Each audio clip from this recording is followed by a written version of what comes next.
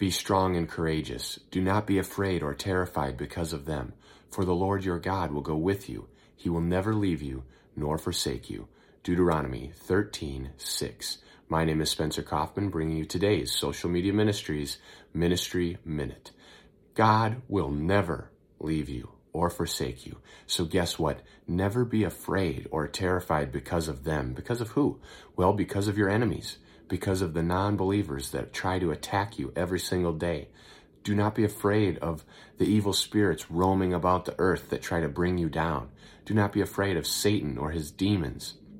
Do not be afraid of any of them. God is with you.